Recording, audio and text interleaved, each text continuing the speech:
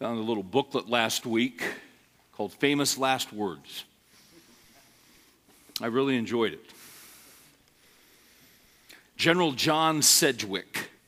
I've never heard of this man, but he was a commander of the army in the Civil War, and at the Battle of the Wilderness, while other men were diving for cover from Confederate sharpshooters, General Sedgwick scoffed at the danger, stood up, and said they couldn't hit an elephant at this. And those were his last words. Obviously they could, because that was it for General Sedgwick. He didn't plan on that, or he never would have stood up. Brendan Behan, the Irish poet who was a drunkard and a revolutionary, was dying in a hospital, and being in Ireland, a nun came to him to try to comfort him. And just as he was dying, he said, "Bless you, sister. May all your sons be bishops." Now that, if you know anything about Behan, that is totally in character with how he lived his life. He was a radical, he was a revolutionary, he was a blasphemer, he was full of sarcasm, he was a mocker. Last thing he had to say was to a nun. Bing Crosby. His last words. That was a great game of golf, guys. And he died. Just after giving a performance, he went out with some friends and they played around. Yeah, just finished. He said, "That was a great round of golf, guys." He was 20 yards away from the clubhouse and keeled over. Here's another one. Dwight Eisenhower. On his bed said, "I want to go. God, take me." Isn't that interesting? He had 7 heart attacks. He was dying of congestive heart failure. He just wanted to go.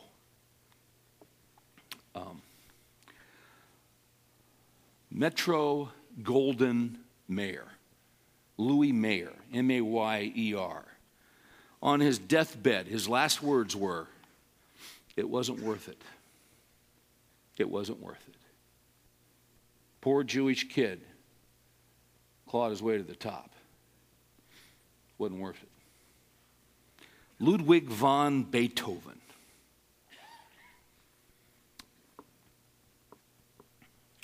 Last words. "I shall hear in heaven."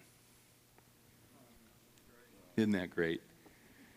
Because you know he lost his hearing, this great composer. But he kept writing music because he could hear it in his head.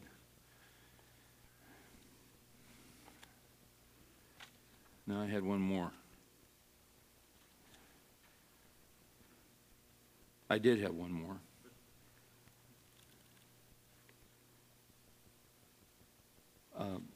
Gosh, you always want to have a strong finish. Those may be my last words. That was it. Oh, God, I'm really disappointed. I really thought I was going to finish strong there. Huh? Yeah, that was...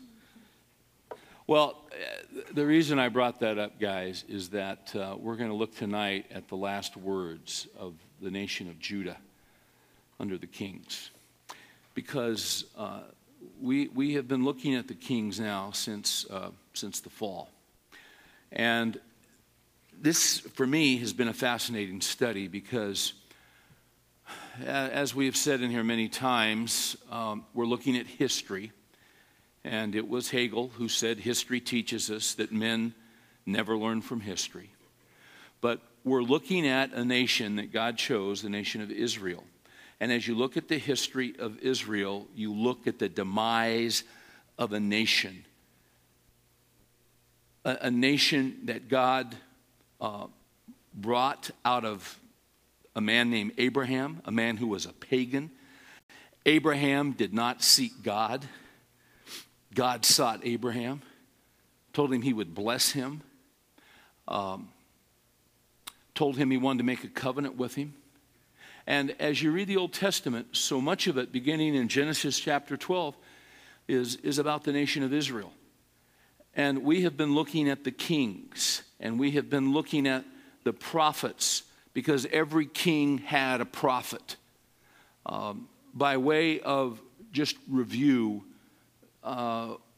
Saul and David and Solomon, the first three kings. And then the nation split. Now, if you pull out your chart, this is a chart of the divided kingdom of Israel. In the north, the first king is Jeroboam. Now, Rehoboam in the south was the son of Solomon. But as we have pointed out, in about 72 hours, Solomon's son Rehoboam basically pretty much destroyed everything that Solomon and David had worked to achieve.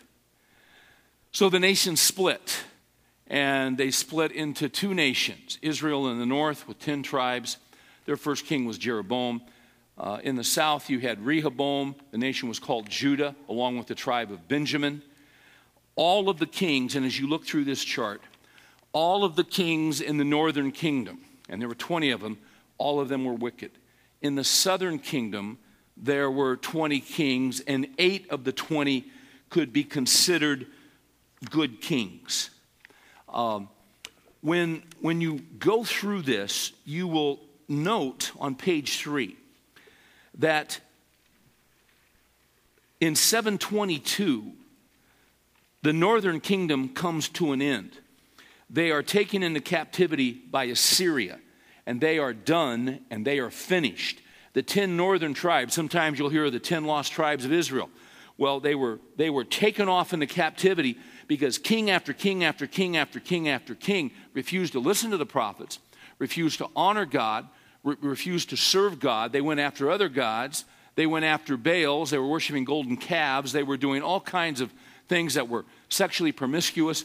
But they just basically shut God out and lived as though God didn't exist. And they were warned, and they were warned, and they were warned, and they were warned.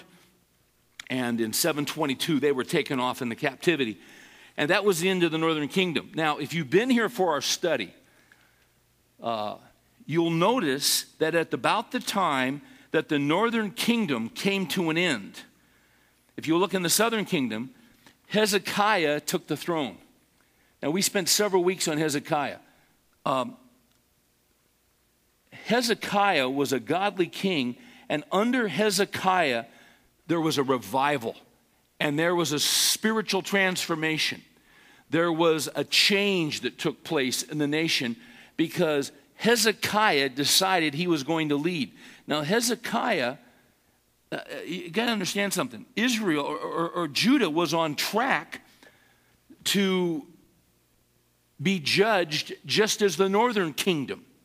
But what happened is that one guy stood up and one guy said, I'm going to follow the Lord and I'm going to honor him and I'm going to undo what my father did. Hezekiah's father was a wicked man.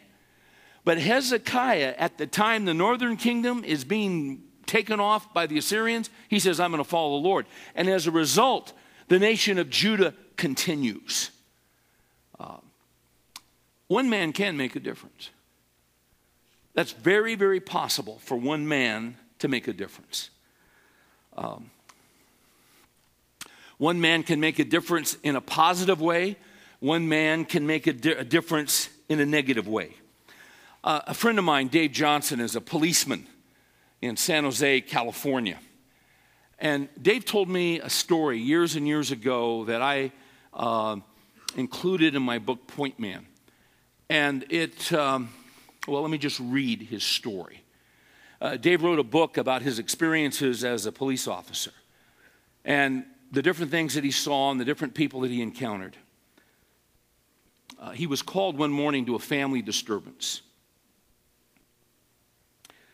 He says, when I pulled up, the woman was crying and yelling at her husband, who was standing with his hands in the pockets of greasy overalls. I noticed homemade tattoos on his arm, usually a sign that someone had been in prison. I was glad that my backup had arrived. I stepped from my patrol car, and as I walked towards the two, I could hear the woman yelling at her husband to fix whatever he had done to the car so she could leave. He made no reply, but only laughed at her with a contemptuous laugh. She turned to me and asked me to make him fix the car. My partner broke in, and we split the two up so that we could find a solution to the problem. I began talking to the husband, who said that his wife was having an affair and she was leaving. I asked him if they had gone for counseling, and he said that he was not interested. He went on to say that he was interested, however, in only getting his things back. He said that his wife had hidden them from him. I asked his wife about his things, and she said she wouldn't give them to him until she got one of the 3 VCRs that they owned. I found out later that the things consisted of the narcotics that he dealt in. The other officer went to the wife's car and began looking under the hood to see if he could spot the trouble. The husband walked over, took the coil from his pocket, and handed it to the officer. He then told his wife that she could have one of the VCRs if he could have his things. She finally agreed and went into the house. As she entered the house, I noticed 2 little girls standing in the driveway, watching the drama unfold. They were about 8 and 10 years old, and then they moved to the doorway of the home. Both were wearing dresses and clung to Cabbage Patch dolls. At their feet were 2 small suitcases. My eyes couldn't leave their faces as they watched the 2 people that they loved most tear each other apart. The woman emerged with the VCR in her arms and went to the car where she put it into the crowded back seat. She turned and told her husband where he could find his things. They both agreed that they had equal shares of the things they had accumulated in 10 years of marriage. Then, as I stood by in unbelief, I watched the husband point to the 2 little girls and say to the wife, "Well, which one do you want?" Without any apparent emotion, the mother chose the older girl. The girls looked at each other as the older one picked up her suitcase and then climbed into her mother's car. I had to stand and watch as the littlest girl, still holding her Cabbage Patch doll in one hand and her suitcase in the other, watched her big sister and her mother drive off. I watched as tears streamed down her face in total bewilderment. Those tears were tears of unbelief. The only comfort she received was an order from her father to go into the house as he turned to talk with some friends. There I stood, the unwilling witness to the death of a family. That is a tragic story. That is repeated hundreds and hundreds of times a day in our nation. Which one do you want? That's what happens when a nation turns from God. That's what happens when a nation forgets its foundations. That's what happens when we begin to be more concerned about ourselves than other people. You see, it is true that one man can make a difference. When one man decides that he is going to follow Christ, and when he decides that he is going to do what's right, regardless, it makes a huge difference. Maybe you've heard Tony Evans tell his story. Tony and I were speaking together in Alabama a couple of weekends ago. And I heard him tell his story again. Tony grew up in Baltimore. And his father was a longshoreman in Baltimore. And Tony's memories of growing up in that home were his mother and father fighting and yelling, and it was a terrible existence. They didn't like each other. They didn't get along. But his father started listening to the radio, and he started listening to a man named M.R. DeHaan. Some of you remember Mr. DeHaan. Radio Bible class, Grand Rapids, Michigan. He had a voice full of gravel. If you've ever heard him, he had just an unbelievable voice. It was just so unique, but he preached the word. And what happened to Tony's dad was that Tony's dad, as he would listen to M.R. DeHaan, he heard the gospel, and he gave his life to Christ.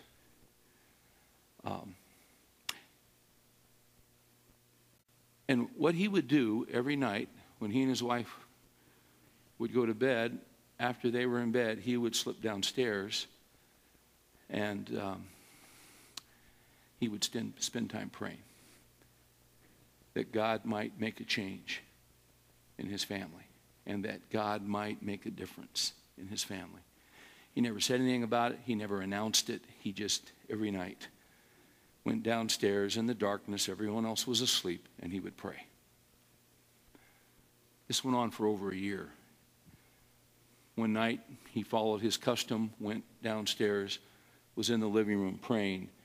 He'd only been there a few minutes, and then his wife came down the stairs, and he thought, oh boy, here we go. He was ready for it. He knew she was going to let him have it. And she walked in the room, and she said, What has happened to you? What has happened to you? Over the last year, I have tried to make your life a living hell. But every time I do, you love me. And you respect me. And you honor me. Tell me about this. And tell me what's happened. And tell me how I can have it in my life. And that night, he led his wife to Christ. Now, Tony was 10 years old. Dad's a longshoreman. His folks were headed for a divorce. But you know what happened? One man stepped up, heard the gospel, and said, Lord, I want to follow you. And you know what, Lord? What would you think he was praying for down there every night? Well, you know what he was praying for. He's praying that God would heal his family. He was praying that God would heal his marriage. He was praying for his kids. Never could have imagined what God's done. So most of you guys know Tony. You know the story. Tony became first young man in his family to go to college. Then he was the first African American to go to Dallas Seminary. First African American to earn a doctorate at Dallas Seminary. Got a church, you guys know, not too far from here on the other side, downtown. Acres and acres, 7,000 people there. National radio ministry. And as Tony said the other night, he said, you know how that all started? It started with one man. And Lord, I want to do what's right. His dad could have left. His dad could have done what was best for him. But his dad didn't do that. Now, let me tell you something about Tony's dad. Tony's dad was a king. He was king of his family. We don't tend to use that term. We say you're a husband. We say you're a father. Well, you're a king. That's just another term. Because when you're a husband, when you're a father, you're responsible for a family. A king is responsible for a kingdom. Well, your kingdom is your home and your family, and your castle is your apartment or your house or whatever it is. We don't tend to use the word king. But guys, you know what? In a real sense, we're kings just as these Old Testament guys were kings. We just don't use the term. We have people who are dependent on us. We have people before God whom we are leading. And the way that we lead them makes a difference. As we saw, the northern kingdom comes to an end, but in the southern kingdom, one guy stands up and says, I'm going to follow the Lord. And it made a huge difference. So we study these men not just to study history, but we study these men so that we can learn how to be better kings in our families, how we can better serve our families, how we can better serve our wives, how we can better serve our community. Because Jesus said if you're going to be great in the kingdom, you must become the servant of all. You see, if you look at the chart, after Hezekiah, his son Manasseh screwed up big time, horrible king, but then he repented. Then Amon took the throne, who was a horrible king, but then Josiah takes the throne, and we looked at Josiah last week. Josiah was a great king, one of the greatest, right up there with Hezekiah. But as we saw last week, Josiah was killed in battle. And when Josiah passed off the scene, Judah was on its last legs. You'll see a chart attached at the end of that chart called the last 5 kings of Judah. And at the top, you have Josiah. And then we're going to have 3 of his sons and 1 of his grandsons. Now, Donald Duck had 3 nephews. Huey, Dewey, and Louie. I'm tempted to call the sons and the grandson of Josiah Huey, Dewey, Louie, and Screwy, because they all 4 screwed up. It's a tragic story, and these 4 brought the kingdom of Judah to an end because they were foolish men. Now, if you'll look at the top, you'll see Josiah, great, great godly king, reigned 31 years. But then you come to Jehoahaz. That's number 2. Now, in your Bible, you'll find this account in 2 Kings 23, beginning with verses 24 through 30. And then you'll also find it in 2 Chronicles 36. Now let's go to 2 Chronicles 36, because we'll take a look at each of these men who were the last legs, the Huey, Dewey, Louie, and Screwy of Judah. And it's somewhat of a tragedy, quite frankly. If you look at 2 Chronicles 36, verse 1, then the people of the land took Joahaz, or he's also known as Jehoahaz, the son of Josiah, and made him king in place of his father in Jerusalem. Now, he's on your chart. He's number 2. He reigned for just 3 months. Then go to number 3. The next son is Jehoiakim. Jehoiakim is found in verse 5 of 2 Chronicles 36. Jehoiakim was 25 years old when he became king. His given name was Eliakim. He reigned, that's in the previous verse. He reigned 11 years in Jerusalem, and he did evil in the sight of the Lord. Oh, by the way, Joahaz, the first king, in 2 Kings 23:32, it says, and he did evil in the sight of the Lord. So far, 2 for 2, these are evil sons who are not following the Lord. Number 4 is Jehoiakim, or Jeconiah, or Coniah. He was Jehoiakim's son, so he was Josiah's grandson. He reigned 3 months, and he was taken prisoner to Babylon by Nebuchadnezzar.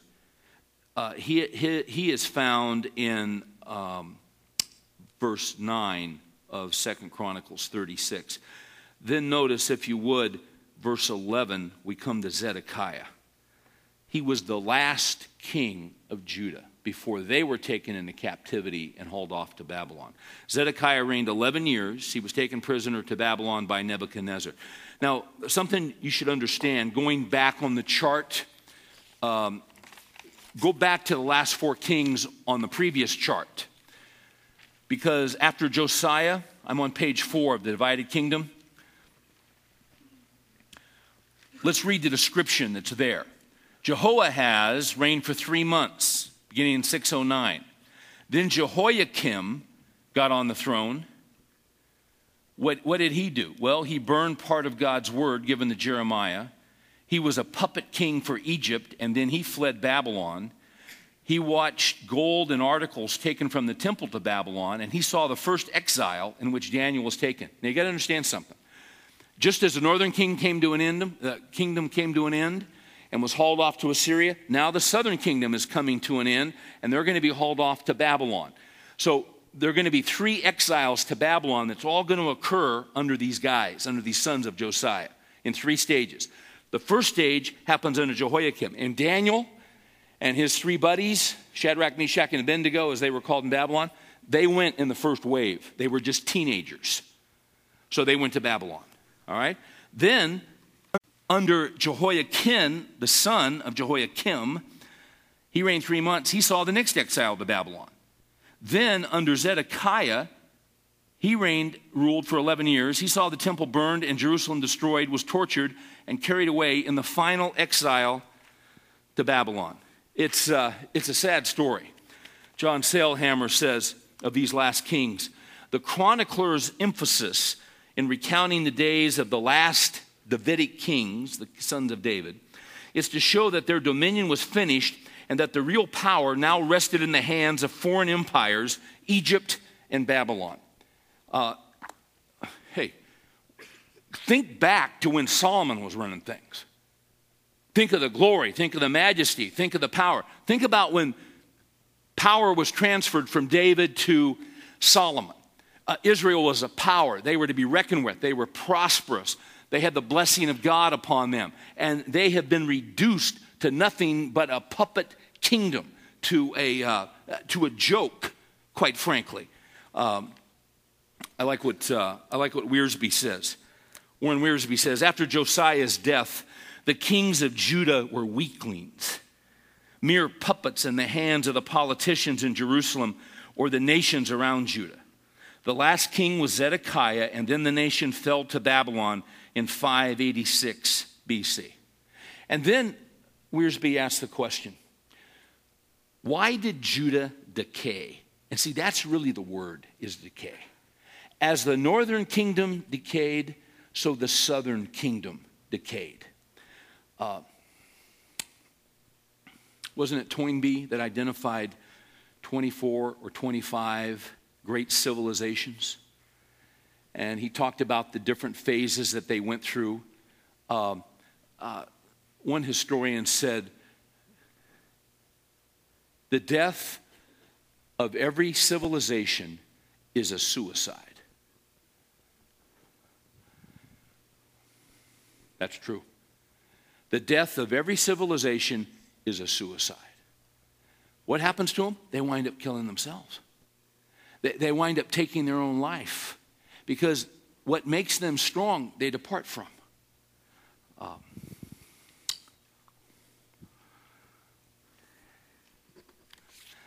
About the time that our original 13 states adopted their new constitution, in the year 1787, Alexander Tyler, who was a history professor at the University of Edinburgh in Scotland, had this to say about the fall of the Athenian Republic some 2,000 years prior. Here's what he said.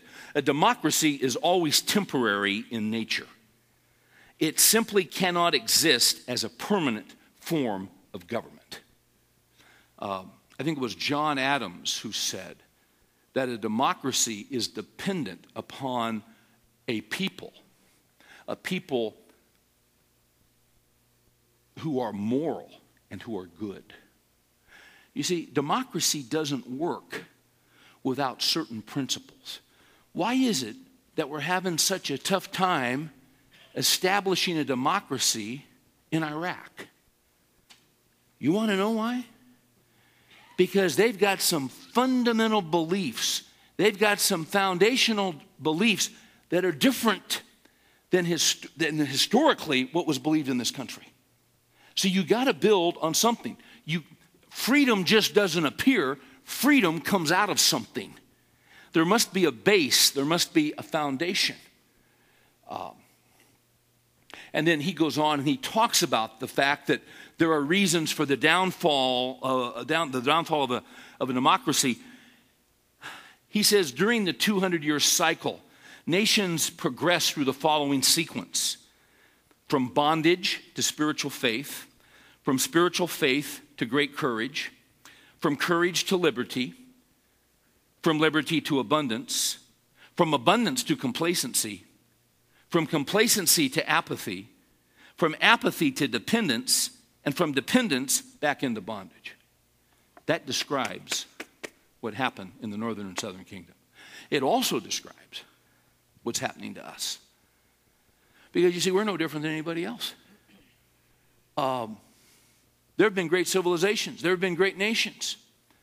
But those who were great in the past are not great now. And we all have a sense of what's happening. We're not foolish. We understand the scriptures. And in making this study, we see that nations rise and nations what? They fall. The rise and fall of great nations. And there's no secret to it. Quite frankly, it's spiritual in its core. That's the issue.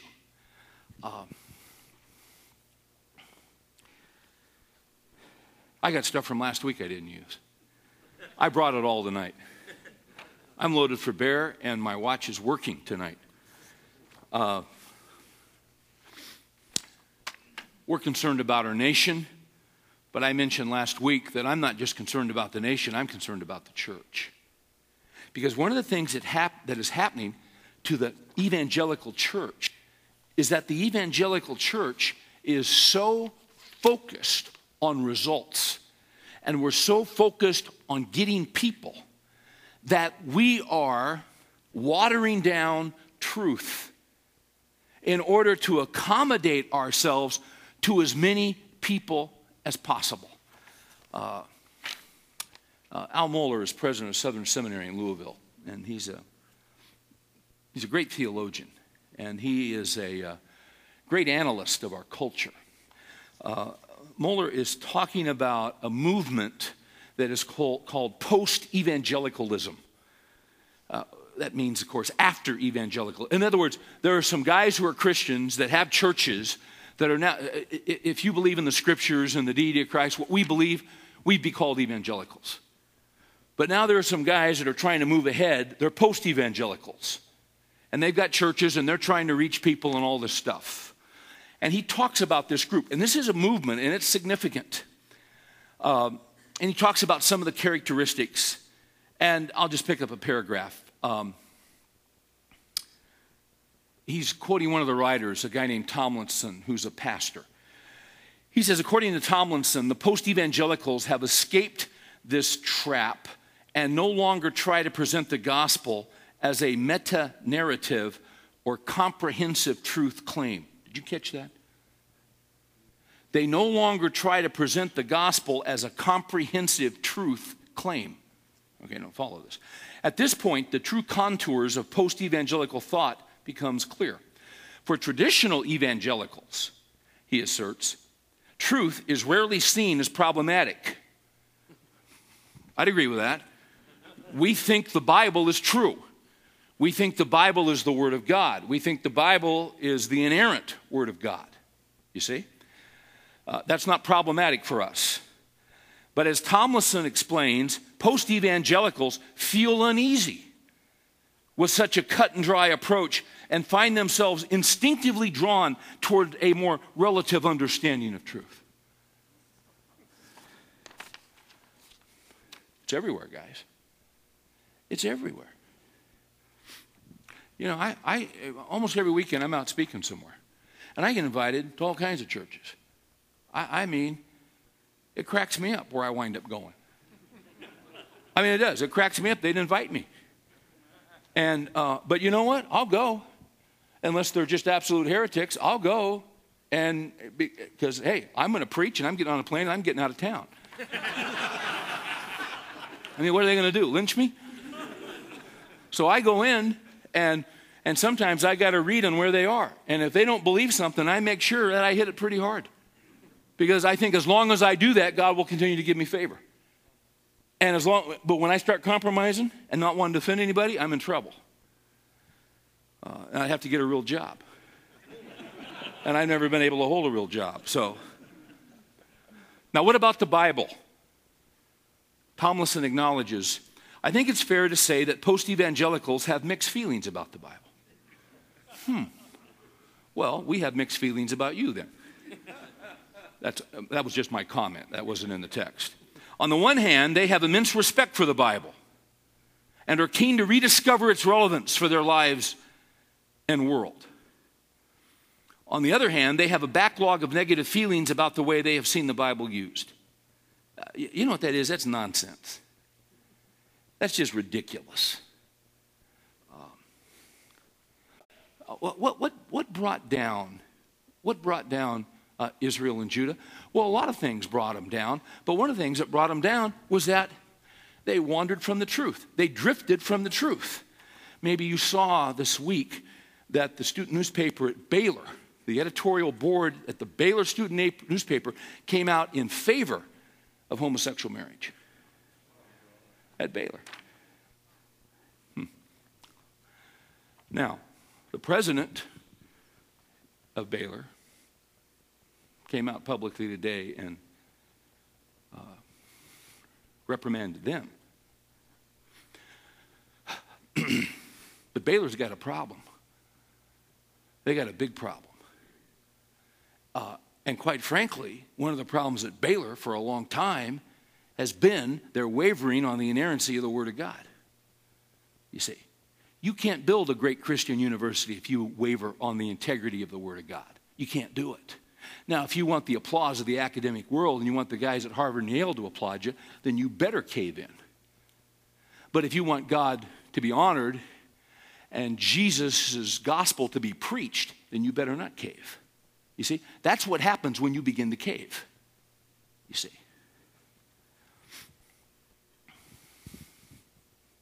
So those are the post-evangelicals.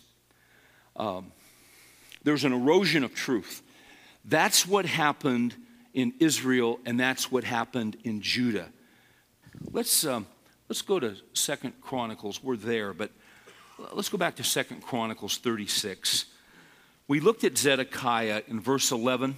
Now here's the last king, all right? Zedekiah, I'm in 2 Chronicles 36:11. Zedekiah was 21 years old when he became king, and he reigned 11 years in Jerusalem. He did evil in the sight of the Lord, his God. He did not humble himself before Jeremiah the prophet, who spoke for the Lord. So who's the prophet? Jeremiah. Jeremiah is laying it out. Jeremiah is throwing fastballs high and inside, trying to save these guys. They won't listen. 13, he also rebelled against King Nebuchadnezzar, who had made him swear allegiance by God. But he stiffened his neck and hardened his heart against turning to the Lord God of Israel. Now, did this guy know the truth? Yeah. He just didn't want to do it. Furthermore, catch this. All of the officials of the priest and the people were very unfaithful, following all the abominations of the nations. And they defiled the house of the Lord, which he had sanctified in Jerusalem. Now, we're going to get into verse 15. We're going to get into the reasons for the decay, all right? This is really important. Have you ever gone to the dentist and he tells you, gosh, you got a problem. That's just not a cavity, but you're going to need a root canal. And then what he does is that he begins to explain to you everything that's gone wrong. And he begins to explain to you how you got yourself in that position. And he begins to explain things to you that, quite frankly, you don't really want to know. But even as he's explaining to them, to you, you are feeling incredibly guilty because you didn't floss in the morning and then again in the evening. Have you ever had that experience? And you're in great pain, and you know he's going to even bring more pain into your life because you were slovenly in your responsibilities towards that tooth. There's a reason for the decay, is what the dentist is trying to say to you. Now, here are the reasons for the decay, beginning with verse 15. The Lord, the God of their fathers, sent word to them again and again by his messengers, because he had compassion on his people and on his dwelling place. But now catch this, but they continually mocked the messengers of God, despised his words, and scoffed at his prophets, until the wrath of the Lord rose against his people, until there was no remedy. That's a tragic statement. No remedy. You see, there's a point, guys. There is a point where there's no remedy. There's a point where God in his mercy and his kindness, and this is going on for hundreds of years, you see. You know what's interesting to me? The northern kingdom lasted a little over 200 years. The southern kingdom, because they had a few revivals here and there, they went about 330, 345 years, somewhere in that range. Okay? What would happen is, the Lord would speak to them. He would send the prophets, but they'd mock the prophets. They'd blaspheme. They would ignore. God in his mercy was trying to save them, and he was trying to redeem them. But there's a point where there is no remedy. And this is where they are in 2 Chronicles 36. So it tells us what happened. Therefore he brought up against them the king of the Chaldeans, that's Babylon, who slew, now catch this, who slew their young men with the sword in the house of their sanctuary. That's the temple. And had no compassion on young man or virgin, old man or infirm. He gave them all into his hand. All the articles of the house of God. Remember that temple that Solomon constructed? You remember the men whom God gave a gift of craftsmanship to? Remember the lavers that sat on top of the bowls? The majesty of the craft just spoke of the glory of God. When the Queen of Sheba saw that temple, the Bible says there was no spirit left in her. It was an amazing structure, the most glorious structure on the face of the earth. And what's happening? All the articles of the house, great and small, and the treasuries of the house of the Lord and the treasures of the king and of the officers, he brought them all to Babylon. Then they burned the house of God, broke down the wall of Jerusalem, and burned all its fortified buildings with fire, destroyed all its valuable articles. Those who had escaped from the sword he carried away to Babylon, and they were servants to him and to his sons until the rule of the kingdom of Persia. Would you turn with me to Deuteronomy 28, please? Deuteronomy chapter 28. What I want to show you is that this tragic end to the nation of Judah in the land which God had promised to Abraham, and now they're going to be exiled into Babylon. What I want to say to you guys is this was suicide. They did this to themselves. Deuteronomy 28, and I referred to it last week. Deuteronomy 28. In Deuteronomy chapter 28, God is speaking to the nation. Now, this is under Moses. The law had been given, and Moses is speaking to his nation. They have come out of Egypt where they were in bondage. They're going into the promised land. Now, they had to wait 40 years because of the unbelief of 10 of the 12 spies. Deuteronomy, by its very title, Deuteronomos is second. Deutero is second. Nomos is law. This is Deuteronomy's book of the second law. And as I went over a few weeks ago, what he's doing here, when the 10 spies rebelled against God and said, we can't go into the land because we can't take those giants, their sons were around them. Sons who were 4, 5, 6, and 7. Now it's 40 years later. Those spies have died off. The sons are 44, 45, 46, 47. Now they're the leaders of the nation. Moses is restating the law for a second time to a new generation. So some of you that have sons that are that age, all right, think of them at 45 and 46 and 47. That's the context of what's going on here. He's speaking to these leaders because before long they're going to go into the promised land under Joshua. This is an incredible chapter. Everything that we've studied on the kings, everything about the obedience and disobedience of the kings and the exile of the northern kingdom and the exile of the southern kingdom all hinges on Deuteronomy 28. Here's what it says. Now it shall be, and this, I'm going to read this, and this takes a little time, all right? You guys got a minute? Okay, good. Now it shall be, if you diligently obey the Lord your God, being careful to do all his commandments, which I command you today, the Lord your God will set you high above all the nations of the earth. Now, let me ask you this. Where are they in 2 Chronicles 36? They're at the very bottom. Okay. That's not what needed to happen. All these blessings will come upon you and overtake you. You ever had a car on the freeway overtake you? Sure you have. I had it driving over here today. I had a guy overtake. I looked in my mirror and he was 100 yards behind me, and 2 seconds later, he's overtaken me. God wanted to bless them. God was going to pursue them and overtake them and catch them so that he could bless them.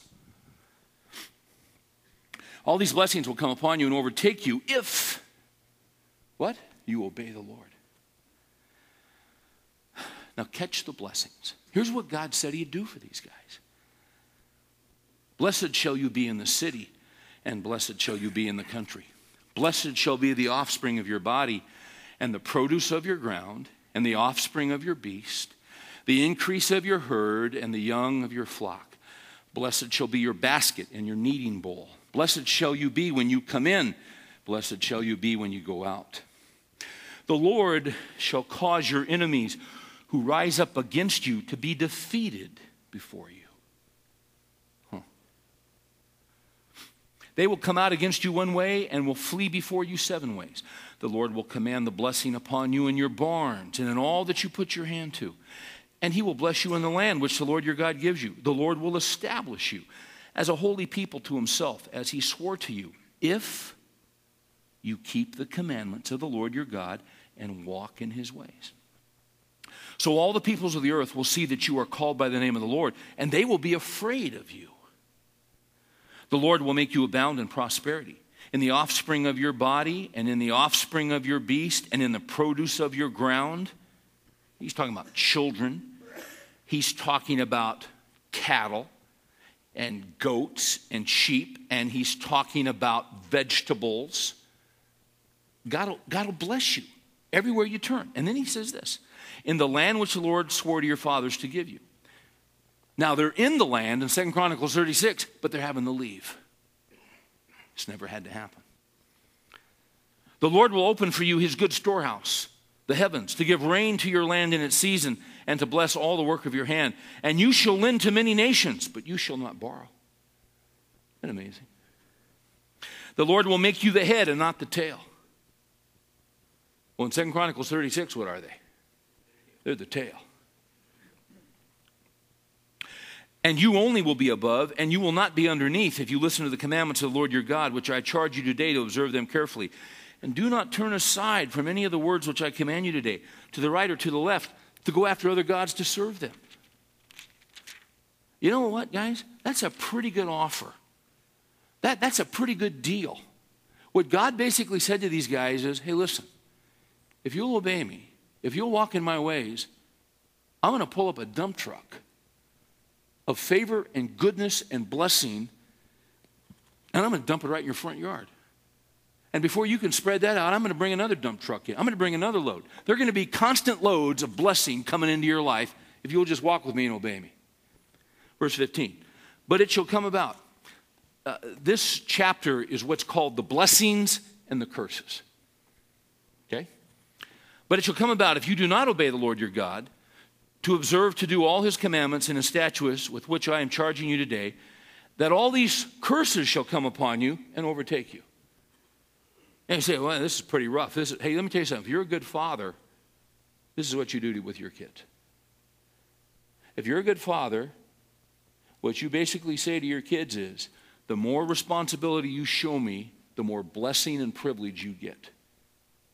The more responsibility I see from you, when I see that obedient spirit and that good attitude, when I see your mother being honored and respected, you're going to get more rope, because you're showing me you can handle it. But if you're disobedient, and if you're disrespectful, and if you don't come home on time, and if you don't go to bed when we say to go to bed, then you know what's going to happen? I can't bless you. I'm going to have to, we don't use the term, but basically what we're going to curse them. We're going to take something away from them. You see, if you're a good dad, that's what you do. 16. Cursed shall you be in the city, and cursed. Now, before I read this, I don't know about your Bible, but I got 2 full pages of curses. And I only had 2/3 of a page of blessing. In fact, I've got 1, 2, 3 full pages of curses versus 3/4 of a page. In other words, guys, what I'm trying to tell you is that the curses, there were 3 to 4 times as many curses as there were blessings. Because what God was trying to do was let them know how serious he was about this. Cursed you shall be in the city, cursed shall you be in the country. Cursed shall be your basket and your kneading bowl. Cursed shall be the offspring of your body. Now here's what I want to say to you. I'm not going to read all these, but here's what I want you to note, is that the curses get more intense. The principle is this. If you're disobedient, all right, you're going to be reprimanded. This is what we do with our kids. You disobey me, you're going to get reprimanded. Now, if you bow your back to me and you keep it up, I'm going to reprimand you again. It's going to be a little more stringent. And then if we do it again, it's going to be a little more stringent. This is what we do. This is what God does with us. In other words, God didn't want this to happen. If you respond to me, if you obey me, if you repent, great, we're back to blessing. But if you continue to bow your neck, I'm going to have to keep coming on to you. I'm going to have to keep bringing the curses to you. And I don't want to do that. But he lists them. And they get more intense with each curse. Look at 20. The Lord will send upon you curses, confusion, and rebuke, and all you undertake to do until you are destroyed, until you perish quickly on account of the evil of your deeds, because you've forsaken me. He talks about pestilence. He's talking about consumption. He talks about drought in verse 23 and 24. He talks about being defeated in battle in 25. 27, he talks about boils and tumors and scabs and itches. In 28, he talks about madness. In verse 30, he talks about a wife being raped. None of this needed to happen.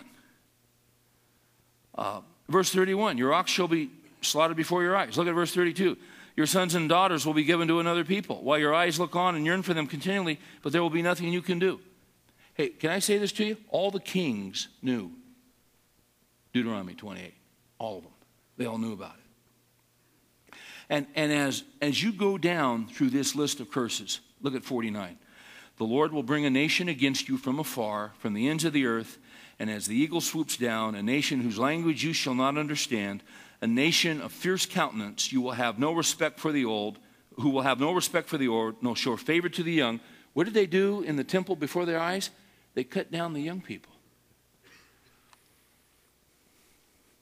Look at 52. It shall besiege you in all your towns until you're high and fortified walls. What he's talking about here is exactly what happened. It happened with the northern kingdom, with Assyria. It happened with the southern kingdom, with Babylon. Now, you say, well, this applies to the nation of Israel. Yes, it does. Can I also say this to you? When you read the Old Testament, when you read the book of Isaiah, God not only judged Israel and Judah, but God judged other nations. God judged Egypt. God judged Assyria. God judged Babylon. God judged Greece. God judged Rome. You know what, guys? God's going to judge us as a nation. How blessed is the nation whose God is the Lord. As a nation, we're in trouble. We've been talking about this the last few weeks because things are accelerating so rapidly.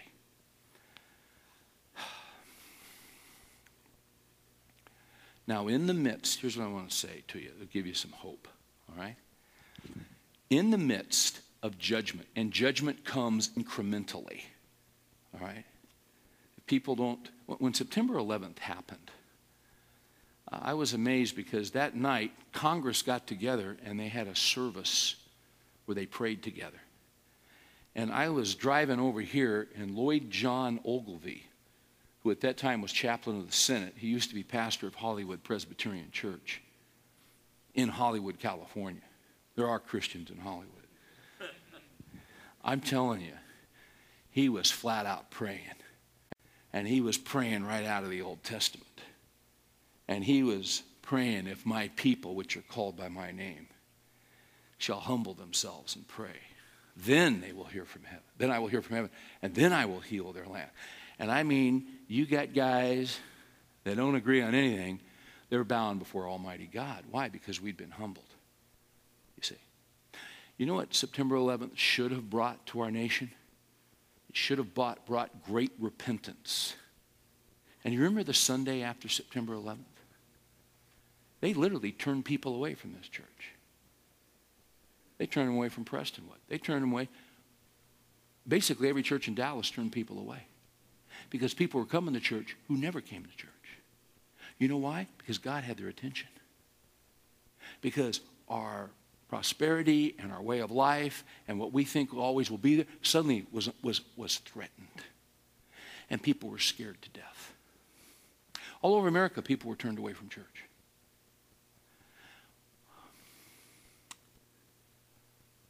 How many of those people were back the next Sunday? Not a whole lot.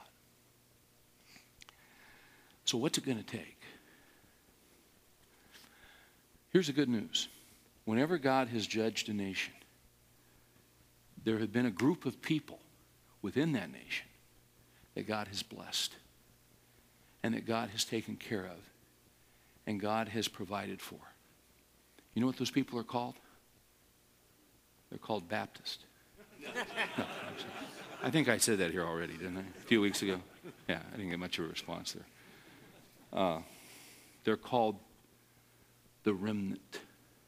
The remnant. Now, I'm not trying to be real negative with you guys. And you can say, man, this sounds pretty. You know what? This sounds pretty discouraging. I would agree. It sounds pretty discouraging. But when a man is walking with the Lord, we read it. Isn't it 2 Chronicles 16:9? The eyes of the Lord roam to and fro about the earth, looking for those whose hearts are fully his, that he may strongly support them. See, when judgment comes, hey, you know what? Daniel was alive when judgment came. Daniel was hauled off. Now, let me ask you something. You say, oh, that's a terrible thing. What's going to happen? You know what? I don't know what's going to happen. When's it going to happen? I don't know what's going to happen. But I'll tell you this. Something's going to happen. What September 11th should have produced was repentance. All we got out of it was patriotism. You see? Hey, I'm all for the flag. And you are too. But let me tell you something. You better be for the cross before you're for the flag. You've heard the phrase, my country right or wrong? You know what? A country can be wrong. Bonhoeffer loved Germany. He loved his country. But there was unbelievable wickedness going on in this country. So some Christian men stood up. Some of them were martyred. Because you see, we love Christ before anything. Before wife, before children, before country. You see? Christ is Lord. Jesus is Lord. Daniel was part of the nation when they were carried off in the captivity. Now, here's what tends to happen. You say, well, you're telling me we're going to get judged on all this? I think biblically we will. Well, what's going to happen? I don't know. When's it going to happen? I don't know. But can I say this to you? If you're around when it happens, let me say this to you. You walk with God, and God's hand will be all over you. God's hand will be on your family. You say, well, he got carried off into captivity. Yes, he did. But you know what? You know why he got carried off in captivity? Because God had a work for him to do in Babylon. See, the sovereign hand of God was all over Daniel. So you say, well, judgment, what if the worst happens? What if the worst happens? God is still in charge of your life, and God is still sovereign. If judgment were to come, hey, let me tell you something about Daniel. Judgment did not interrupt God's plan for Daniel. Judgment cooperated with God's plan for Daniel. See, what happens, guys, is when we hear this stuff, and see, the tendency, quite frankly, is not to teach it. If you want to have a lot of people come in, and you want to grow a church, you tend not to do a series for 12 weeks on judgment.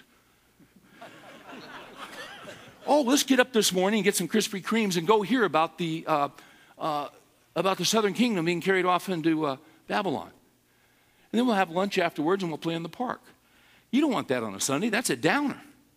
But as 1 Corinthians 10 says, these things were written for our instruction. Okay? We all know in our hearts, in our guts, we sense we're in trouble as a nation.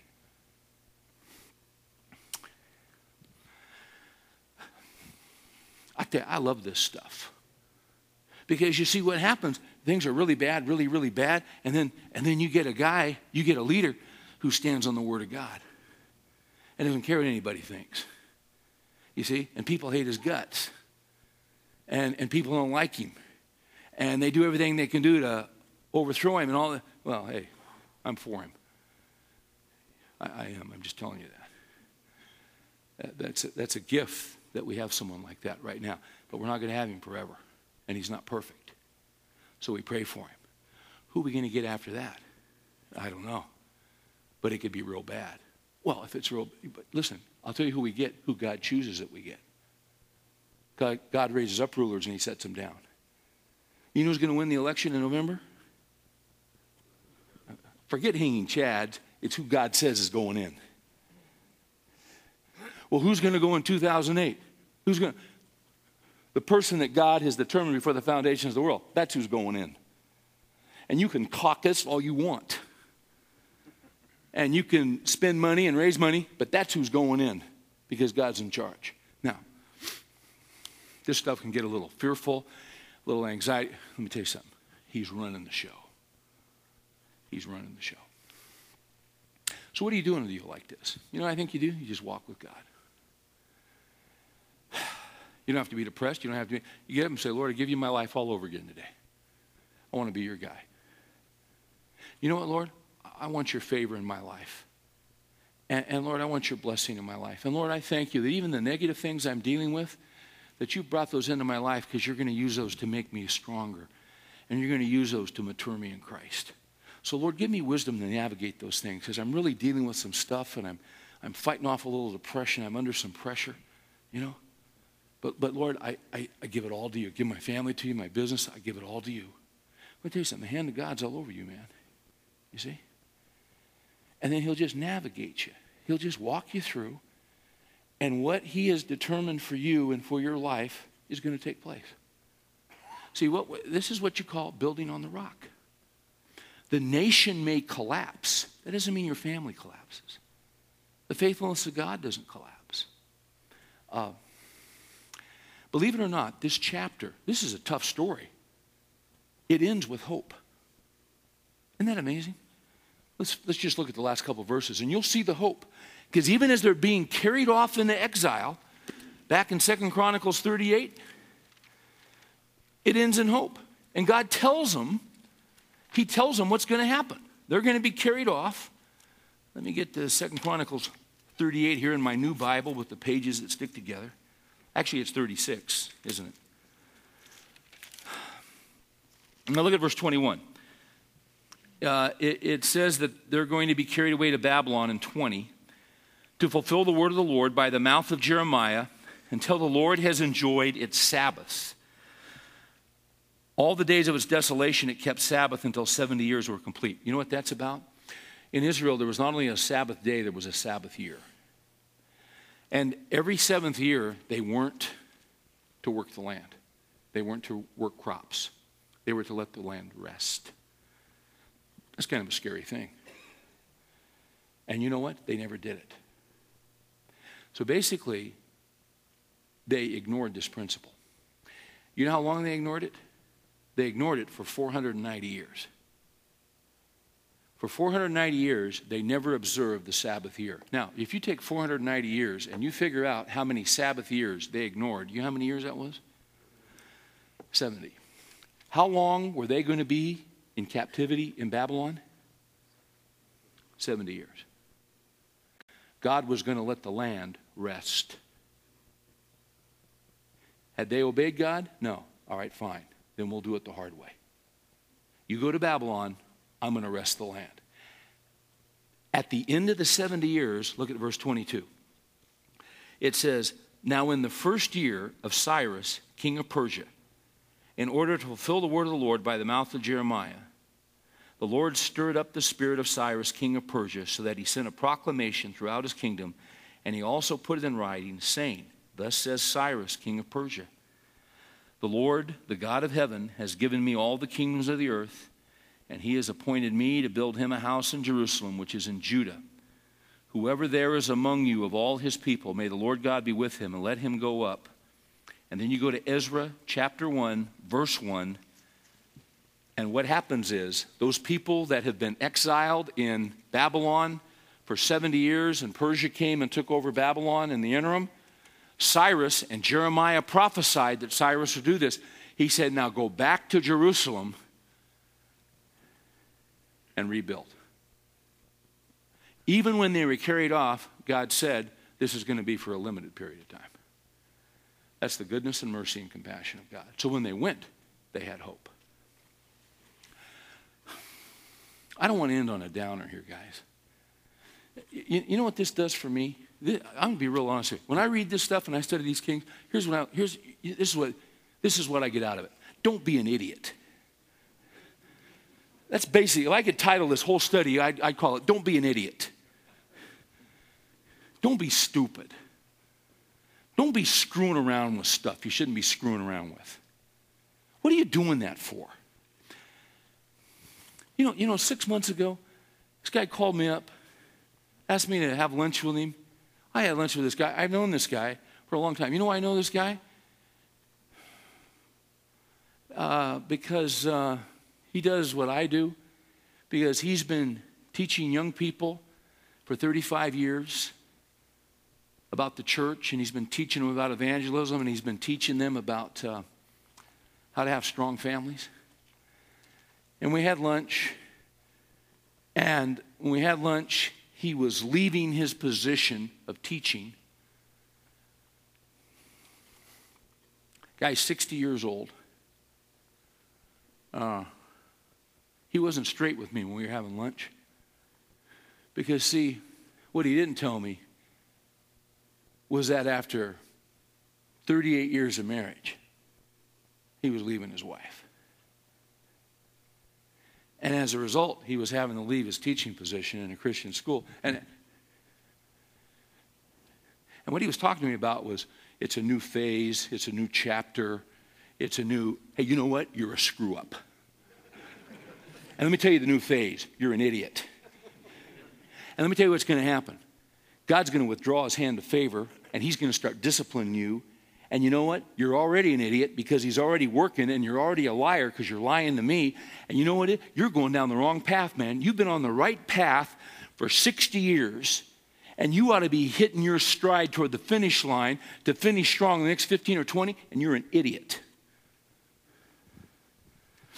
I didn't say that because I didn't know, because he was lying to me. I was thinking of him driving over here. So as we bring this to a close,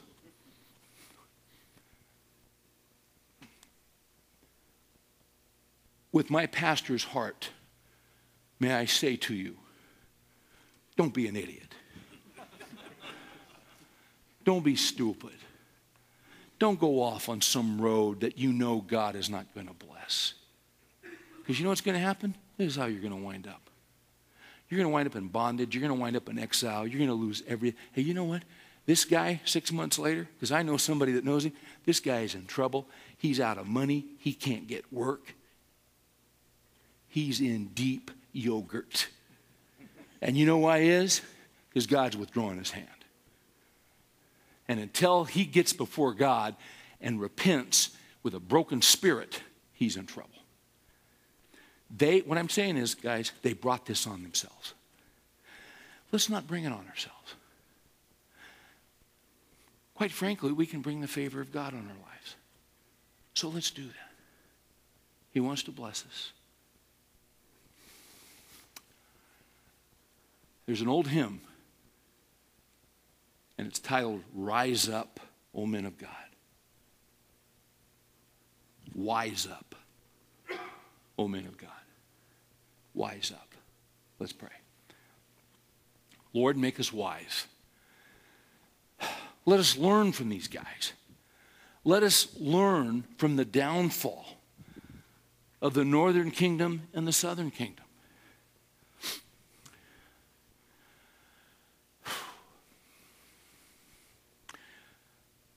On a personal level, Lord. I mean, we can all talk about what's happening in the courts and, you know, in San Francisco and Portland and all these New York and all this stuff. But what's happening in my life? What's happening in my home? What's happening in my kingdom? So, Lord, we just say to you, our Father who art in heaven, Hallowed be thy name. Thy kingdom come. Thy will be done on earth as it is in heaven. Give us this day our daily bread. And Lord, if we believe that, we won't lie to guys and we won't say things that are not true, trying to get a deal to come through. Give us this day our daily bread. And forgive us our debts as we forgive those who are our debtors. And lead us not into temptation, but deliver us from evil. And Lord, when we say that, we ask you to deliver us from ourselves. For thine is the kingdom and the power and the glory forever. Amen.